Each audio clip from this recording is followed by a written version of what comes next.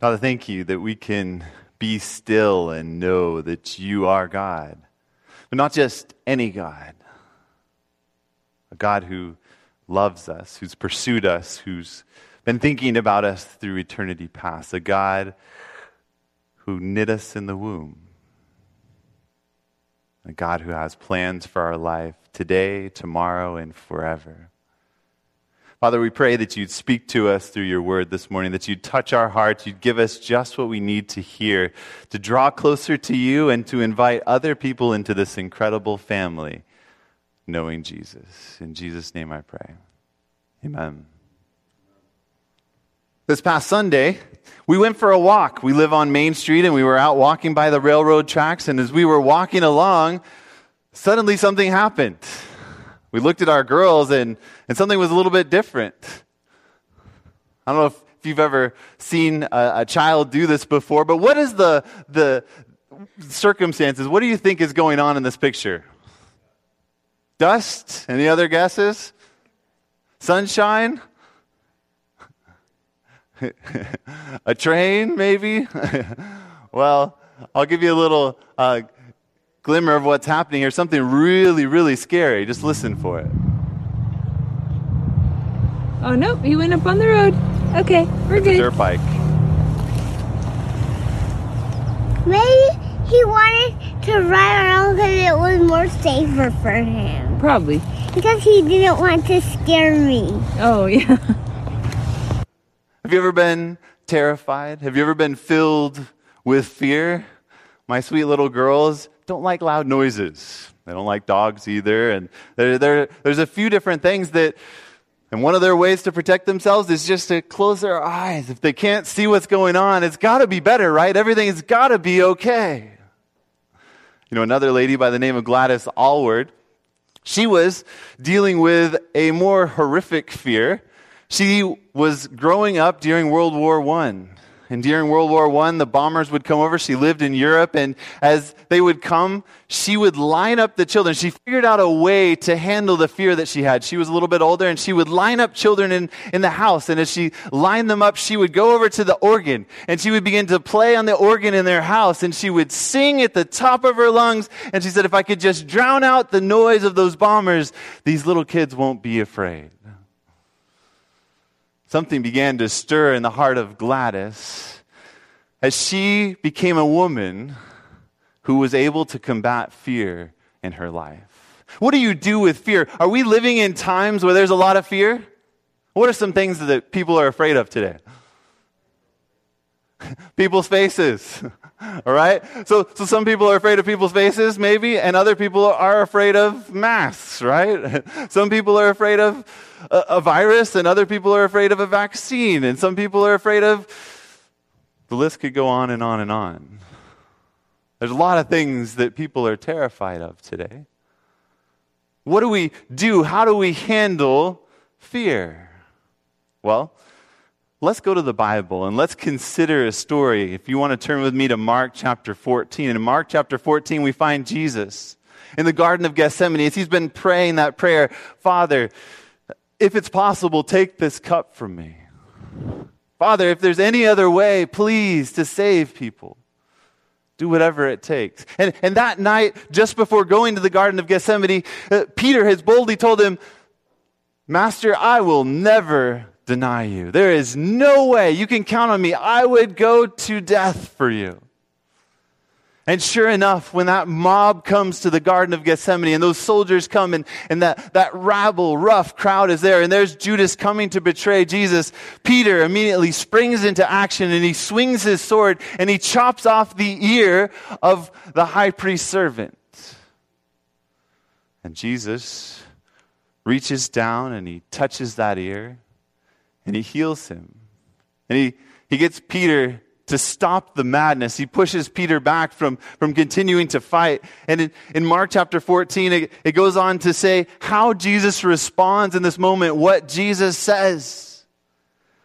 Verse 48, then Jesus answered and said to them, have you come out against me against a robber with swords and clubs to take me? I was daily with you in the temple teaching, and you did not seize me, but the scriptures must be fulfilled. Because are scriptures that have to be fulfilled. The prophets have talked about this. This has to happen. And the verse continues to say this after Jesus heals the ear.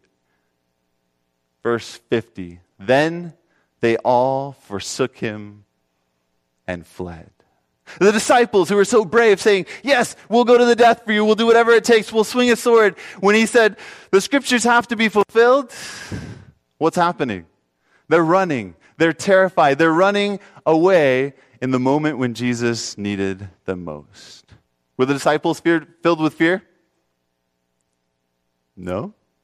Would you think they were running because they were brave? We can be interactive here. Were the disciples filled with fear right now? They're terrified. Every single one of the disciples fled from Jesus. They're terrified of what is happening to Jesus. They're running for their lives. They all forsook him and fled. Now, I want you to fast forward to Acts chapter 5. And in Acts chapter 5, we pick up a different story. Here you find the disciples are called in for trial before the high priest and before the Sanhedrin. And as they go in, they're really upset with them, trying to get them to stop preaching about Jesus. And they're so upset that they want to kill them, and they are about to kill them, but Gamaliel steps in, and so they don't end up killing them. So what do instead? They beat them mercilessly. And after having beaten them, we find this in Acts chapter 5 and verse 41. It says, so they departed from the presence of the council, rejoicing that they were counted worthy to suffer shame for his name. What just happened? Within 2 months, they've gone from a group who's running from Jesus in the middle of the night because they're terrified, to now they're a group who is rejoicing because they were worthy to suffer shame for his name. Does this sound like a terrified bunch? Sounds like a brave bunch, doesn't it? It sounds like a bunch. In fact, it goes on to say that then every single day they were going around preaching Jesus. The Pharisees and the priests had told them to stop talking about Jesus. And every single day they were in the temple continuing to tell people about Jesus. They were moving forward with boldness, with no fear. What was the change? What took place between Acts chapter 5 and Mark 14? Well, there's a number of things. Jesus went to the cross. And then after that on Sunday, the disciples were cowering in the upper room. The Gospels tell us they were afraid for fear of the Jews in the upper room. And then Jesus showed up and he said, peace be with you. And then he breathed on them the Holy Spirit. And then he said, 40 days later, just before going up to heaven, he said, I'm about to ascend to my Father, to your Father, but wait until you receive the promise of the Holy Spirit that's going to make you witnesses throughout the world. They weren't yet ready to have boldness. They still had need for something more, and so they spent that time in the upper room. They spent time in the upper room for 10 days praying and seeking God. And at the end of the 10 days, the Holy Spirit was poured out. And would you say that they were filled with fear on that day? No. They went out boldly to share about Jesus. They went out and 3,000 were baptized. They went out to tell the very murderers of Jesus, hey, you guys are the ones that murdered Jesus. And by the way, you could join us. You could be baptized, repent, and become one of his followers today. There's mercy for you too. They went out with boldness, with no fear. What was the change that took place? The outpouring of the Holy Spirit. But what does that look like? This morning in early church, we were talking about that, and somebody said, so what? Do we just need to wait until tongues of fire come down, and then we'll be more bold to share with people about Jesus? Then we won't have the fear to approach our neighbor, our coworker. Last week, we were really blessed by the message that Pastor Dan shared with us. He shared about the happiest family in the world. And if you missed it, you can catch it on our YouTube channel. But as he shared this, he challenged us to live like the disciples in Acts chapter 2.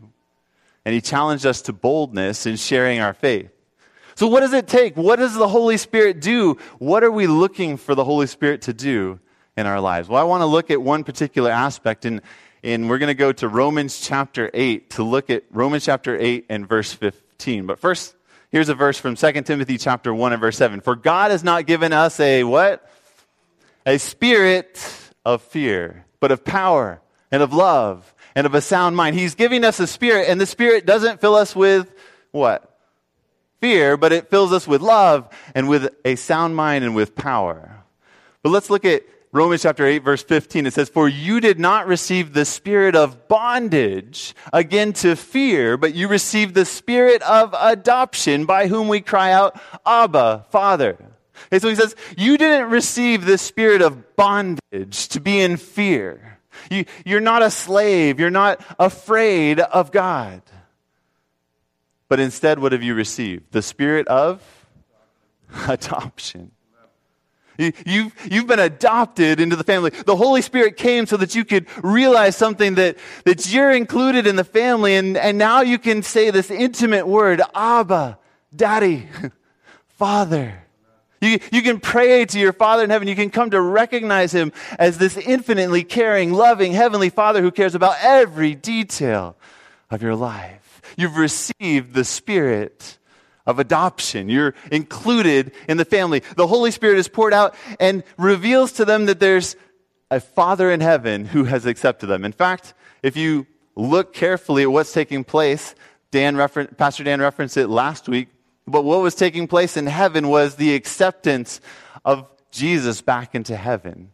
And this was poured out on all of humanity. The Holy Spirit was given as a recognition that the human family is accepted in the beloved. We're accepted in Christ. So what does this adoption look like? Before we get to Ephesians chapter 1, let's talk a little bit about my family. This week, life's changing. All right, so the world is going to change, but I realized that it began changing a while ago.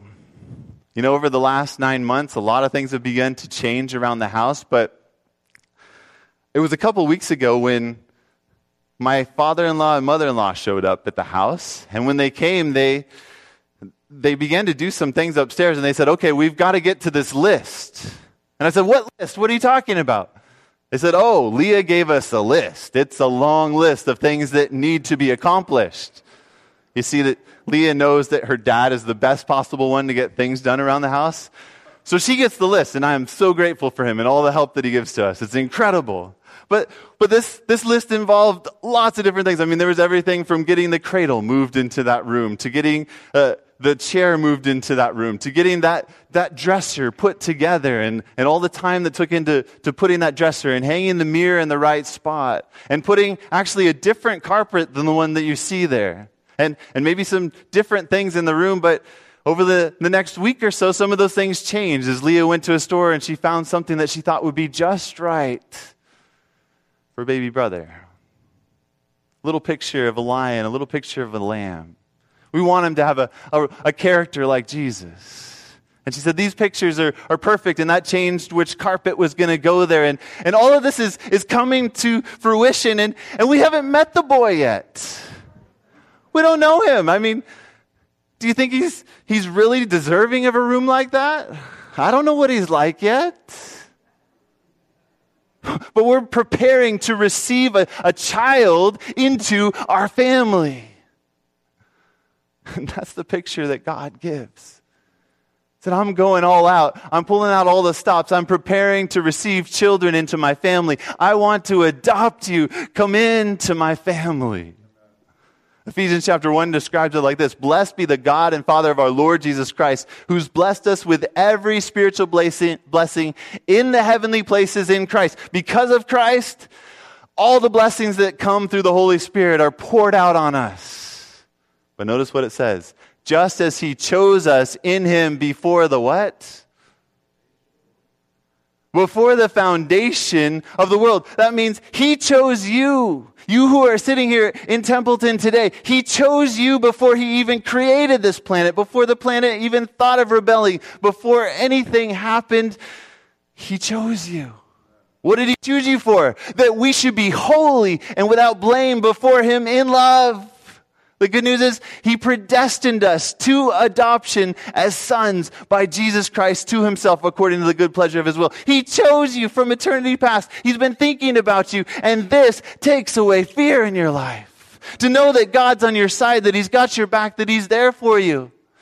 You know, sometimes when my girls are there in the backyard and they hear a loud noise like the train going by, they immediately run and they look up to Daddy and they say, Daddy, hold me. There's something about knowing that the most powerful being in the universe, he's on your side. He's chosen you. He's got a plan for you, and he wants you in the family. He wants to adopt you. He's chosen you to be holy and blameless before him in love. Notice, to the praise of the glory of his grace, by which he made us accepted in the what? Who's the beloved? The one that has been in that loving relationship with the Father and the Holy Spirit throughout eternity. Jesus, fully divine and yet fully human, has been exalted to heaven. A human being is there. He is adopted in the family, and you are accepted in him. You're in the family. Welcome to the family. And that takes away fear when you recognize what we have in Jesus. You know, on our fridge, I told you last week about all the pictures we have of special people, and thank you to those of you that sent us Christmas cards because we love you. But I want to tell you that there's a little picture on there that's a little bit more important than you. That's this little picture. And I don't know what color eyes he's going to have. I don't know what color his hair is going to be. I don't know if he's going to be melancholy or sanguine or choleric. I don't know what his personality is going to be. I don't know what he's going to be like, but I love him already. And I want him to be in my family. How is it possible that God could choose you before this world was founded? He chose you because he was going to knit you in the womb. Psalm 139 says that his thoughts towards you outnumber the sand of the seashore. He's been thinking about you from eternity past. Father, Son, and Holy Spirit planning and thinking about your life and how they would show up for you. What incredible love we have. Now notice, Thoughts from the Mount of Blessing talks about how Jesus, in the Sermon on the Mount and throughout his ministry, introduced something new to the Jewish nation. Page 74 says this: Jesus pointed his hearers to the ruler of the universe under the new name, Our Father. He would have them understand how tenderly the heart of God yearned over them. How sad. They had the Old Testament scriptures. They had scripture after scripture talking about this Father in heaven who loved them so much. And yet to them, this was like an entirely new idea that he had a tender care and regard for them. He teaches that God cares for every lost soul. That, notice this is from the Old Testament, Psalm 103:13. Like as a father pities his children or has compassion. The word is like womb-like compassion, has compassion on his children. So the Lord has compassion on those that fear him. He's got a tender regard for you and what you're going through in your life today. Such a conception of God was not given to the world by any religion but that of the Bible. Never was it given by any other religion except for the religion of the Bible. Do you believe that to be true? Every other religion teaches us that we've got to do something to get to God. But the Bible tells us that we are accepted in the beloved, and that is what will change us when we are accepted into the family. Heathenism teaches men to look upon the Supreme Being as an object of fear rather than of love. A malign deity to be appeased by sacrifices rather than a father pouring upon his children the gift of his love. That we've got to do something, we've got to bring something to God in order for him to finally appreciate us, to finally want us in the family. No, that's not how it works. He has chosen you from eternity past to be in the family, and this alone will transform your life to be what you need to be in the image of God. Even the people of Israel had become so blinded to the precious teaching of the prophets concerning God that this revelation of his paternal love, fatherly love, was an original subject, a new gift to the world. It was like something brand new to them. They hadn't recognized this before. It was like a fresh revelation to them. And you know, they just didn't get it. They did understand that God was a father to them. In fact, we know that from John chapter 8. John chapter 8, verse 40 and 41. Jesus is talking to the Jews who are coming and seeking to kill him because he's been healing people on the Sabbath. Notice what he says. But now you seek to kill me, a man who has told you the truth that I heard from God. You are doing the works your father did. And they've been talking about Abraham. But now notice what the Jews immediately say. Well, we don't have it there. let's go to John chapter 8. I think I skipped that verse in my Bible. John chapter 8, and we'll go to verse 42. John chapter 8. It's important that we see what the Jews' response was because we recognize how they felt about God, at least what they thought about him. So, John chapter 8, we were in verse 41. You do the deeds of your father. Then they said to him, the end of verse 41, we are not born of fornication. We have one Father. Does anybody have it there? Who is our Father? God. So we have one Father. He's God. Did they recognize that God was their Father? They thought that they did. They thought that they had this realization that God is our Father. They even told Jesus, no, you've got it wrong. Our Father, we've only got one Father, and He is God. But notice what Jesus says to them. You are of your father, the devil. Who did they think their father was? God. Who did Jesus say their father actually was? The devil. And the desires of your father you want to do because you're trying to kill me, a man who told you the truth. He was a murderer from the beginning, he goes on to say, and does not stand in the truth because there is no truth in him. When he speaks a lie, he speaks from his own resources, for he is a liar and the father of it. You are simply following the character of Satan himself. This is really heavy to think about. Here you have the Jews thinking that they have a Father in heaven that they're worshiping. And God comes down and he says, no, actually, you're worshiping Satan. That's your father. And I can tell by the way that you are treating me. You're coming and you're trying to kill the one who's telling you the truth. Notice what Mount of Blessings goes on to say. The Jews held that God loved those who served him. According to their view, those who fulfilled the requirements of the rabbis, and that all the rest of the world lay under his frown and curse. That's the type of father that they thought their Father in heaven was, that he was exclusive, that he was holding back from other people, that he loved them because of what they did. That's not God's system. That's Satan's system. Not so, said Jesus. The whole world, the evil and the good, lies in the sunshine of his love. God is not capricious. He's not selfish. He is constantly lavishing his love on both the evil and the good. He's pouring out his Holy Spirit and doing everything possible to reach everyone possible. Then it goes on to conclude with this. This truth you should have learned from nature itself. For God, quoting from Matthew chapter 5, makes his sun to rise on the evil and on the good, and sends rain on the just and on the unjust. You don't know who your Father really is. You think that you're worshiping the true Father, but the character that you've assigned to him is actually the character of Satan himself. And this is exactly what Satan has always wanted, to exalt himself into the place of God. And that's exactly what we're told will happen just before Jesus comes back. 2 Thessalonians chapter 2, verse 1 says, Now, brethren, concerning the coming of our Lord Jesus Christ and our gathering together to him, this moment when Jesus comes back, we ask you not to be soon shaken in mind or troubled, either by spirit or by word or by letter, as if from us, as though the day of Christ had come. Don't be troubled about this idea of the second coming. Why? Because you need to look for this.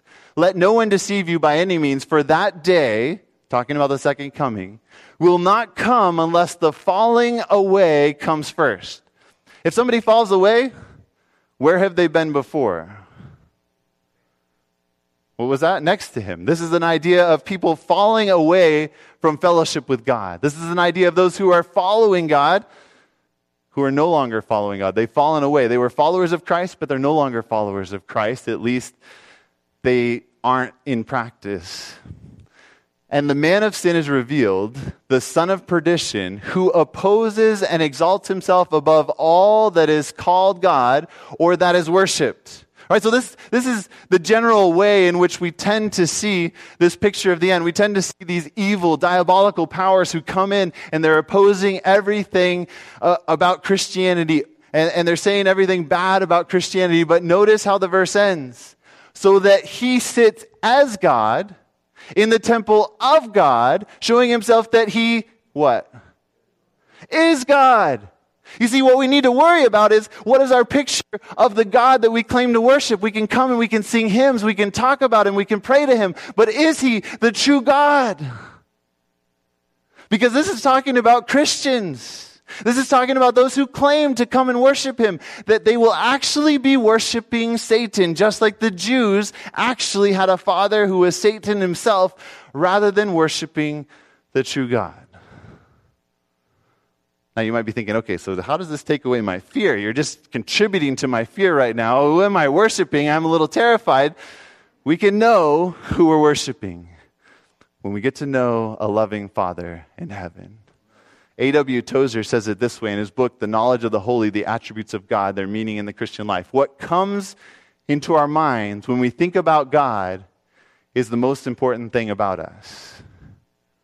When you think about God, what comes to your mind? What do you picture? What is he like? This is the most important thing about us. It goes on to say, for this reason, the gravest question before the church is always God himself. And the most portentous fact about any man is not what he at any given time may say or do, but what he in his deep heart conceives God to be like.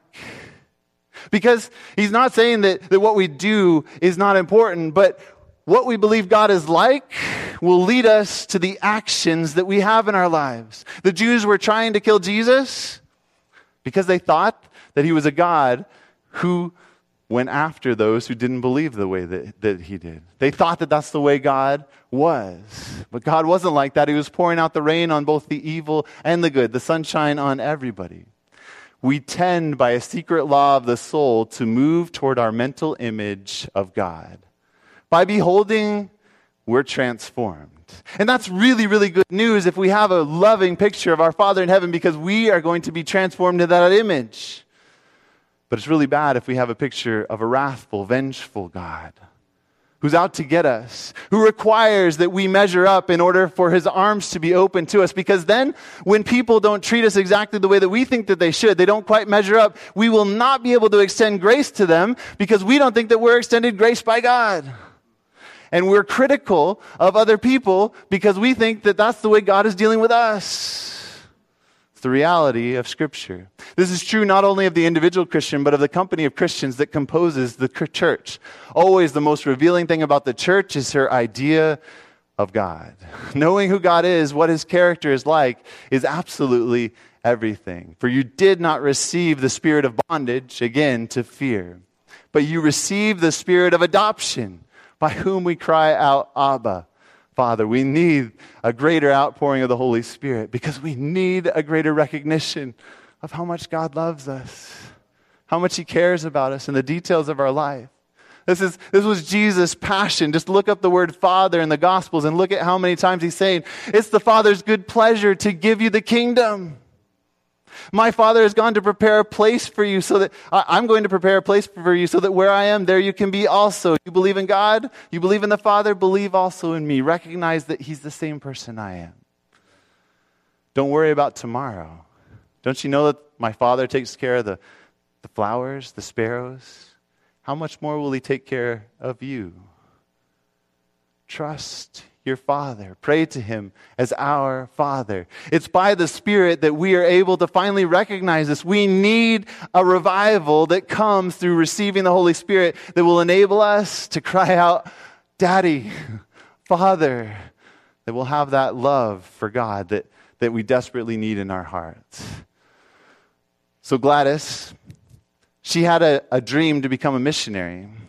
And she decided to go to China as a missionary.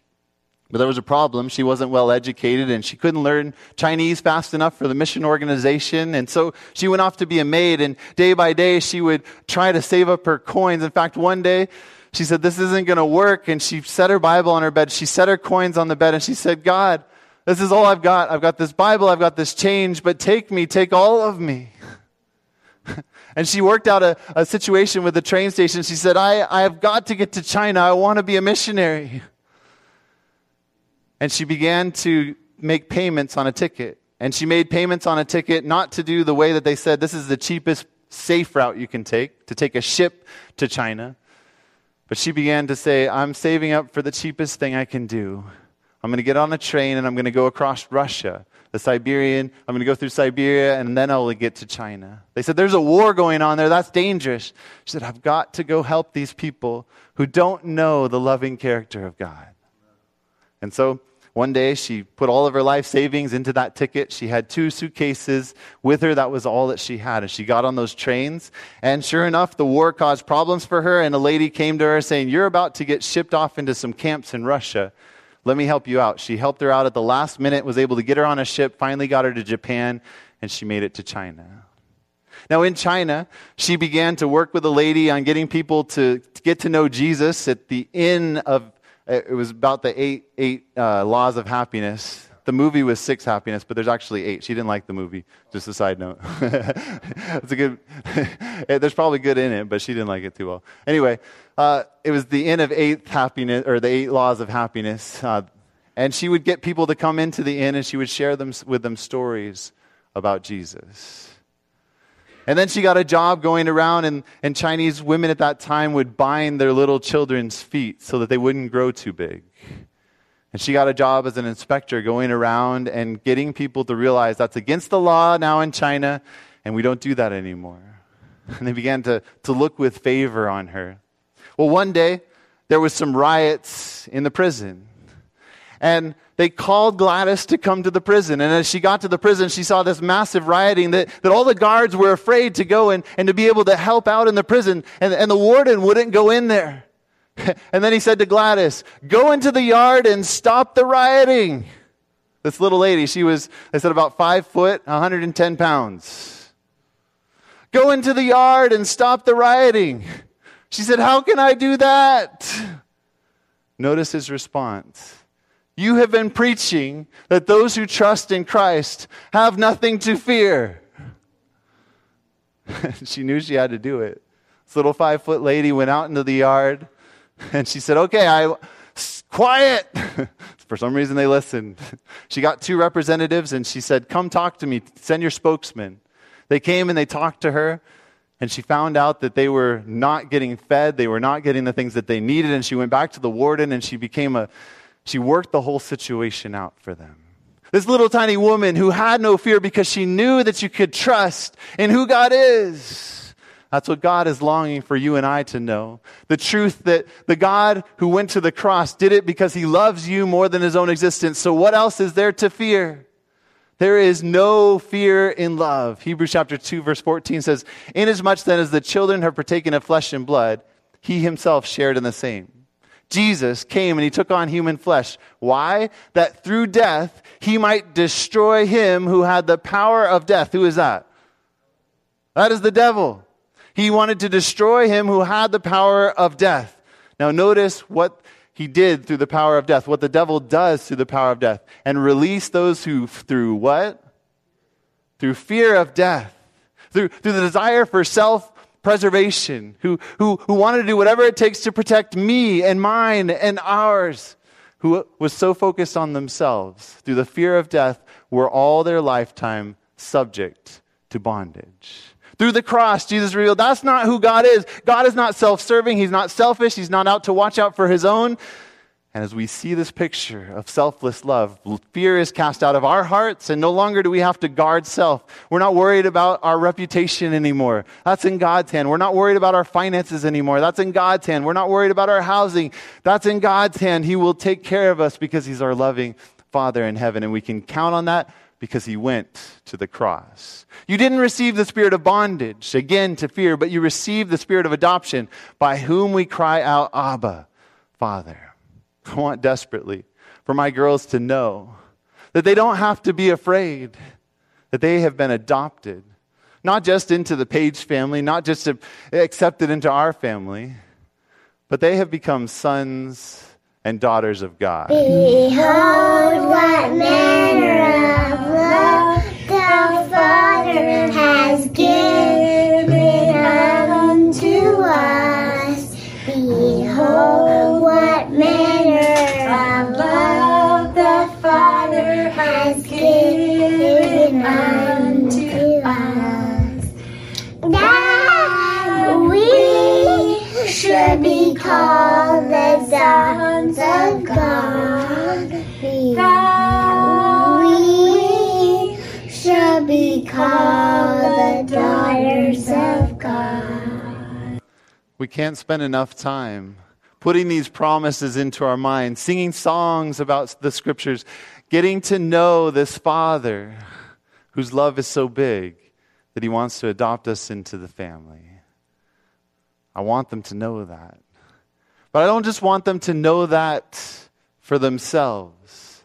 You know, on our little picture of baby brother now, there's these paper chain link there.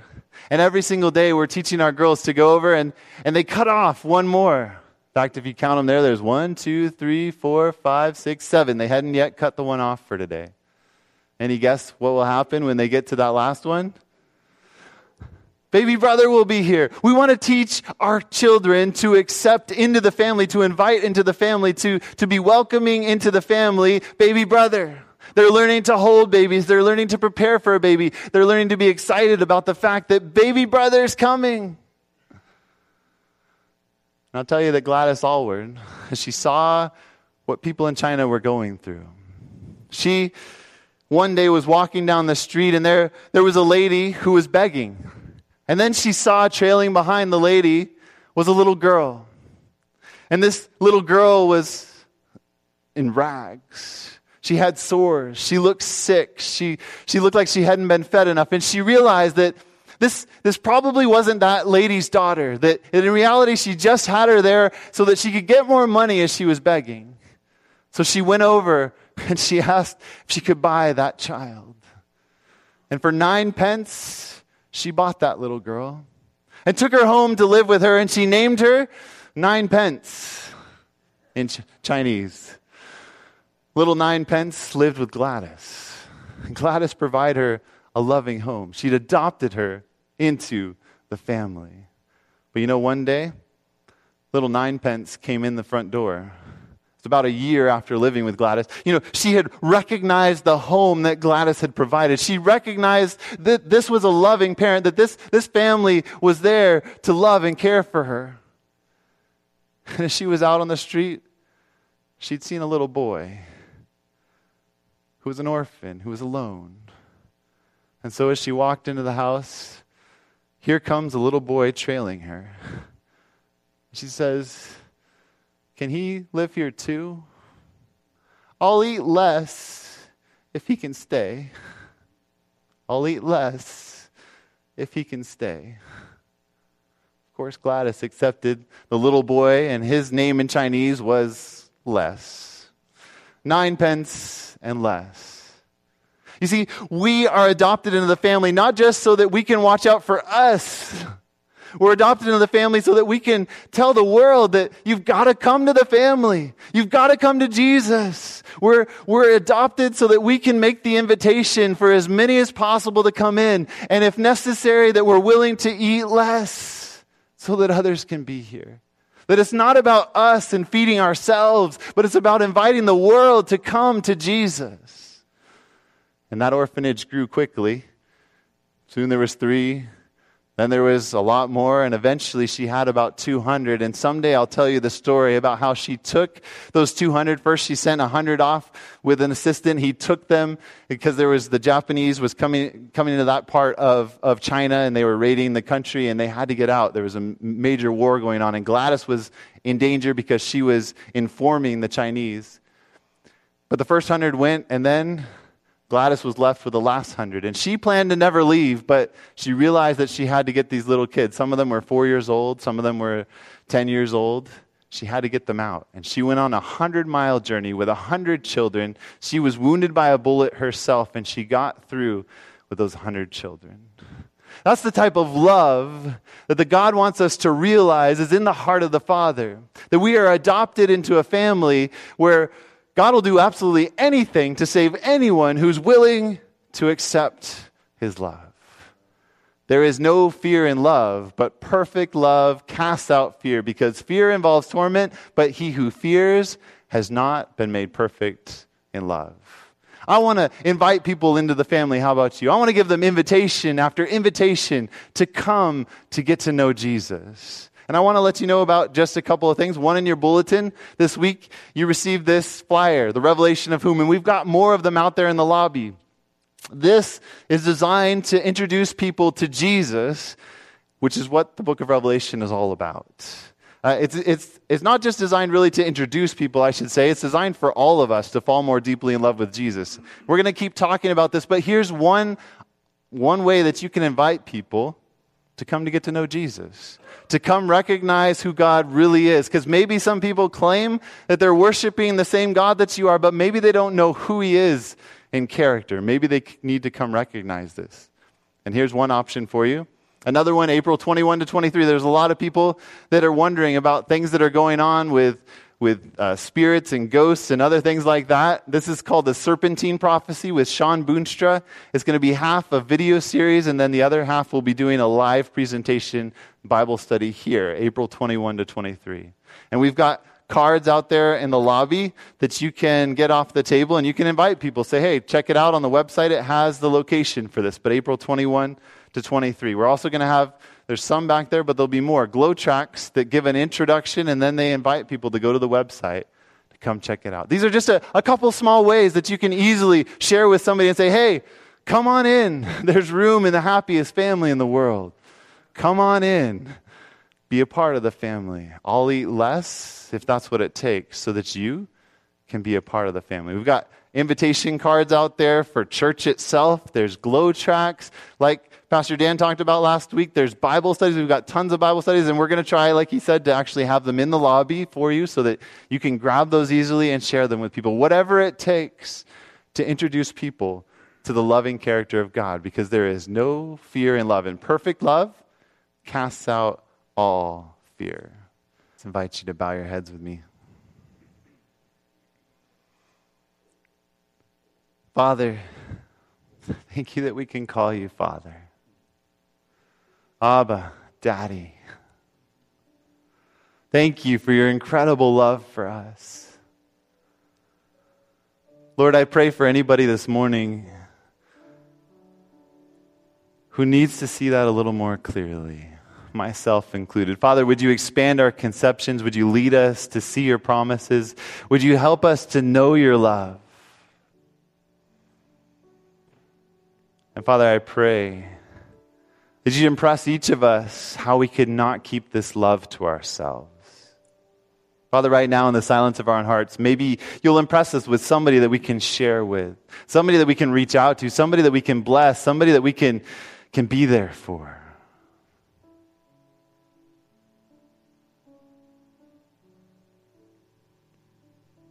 Father, please help us to be so excited about how good this family is that we'll run out and grab everybody possible to bring them in to the Father who loves them, who cares about them, who will do everything possible to work for their eternal happiness.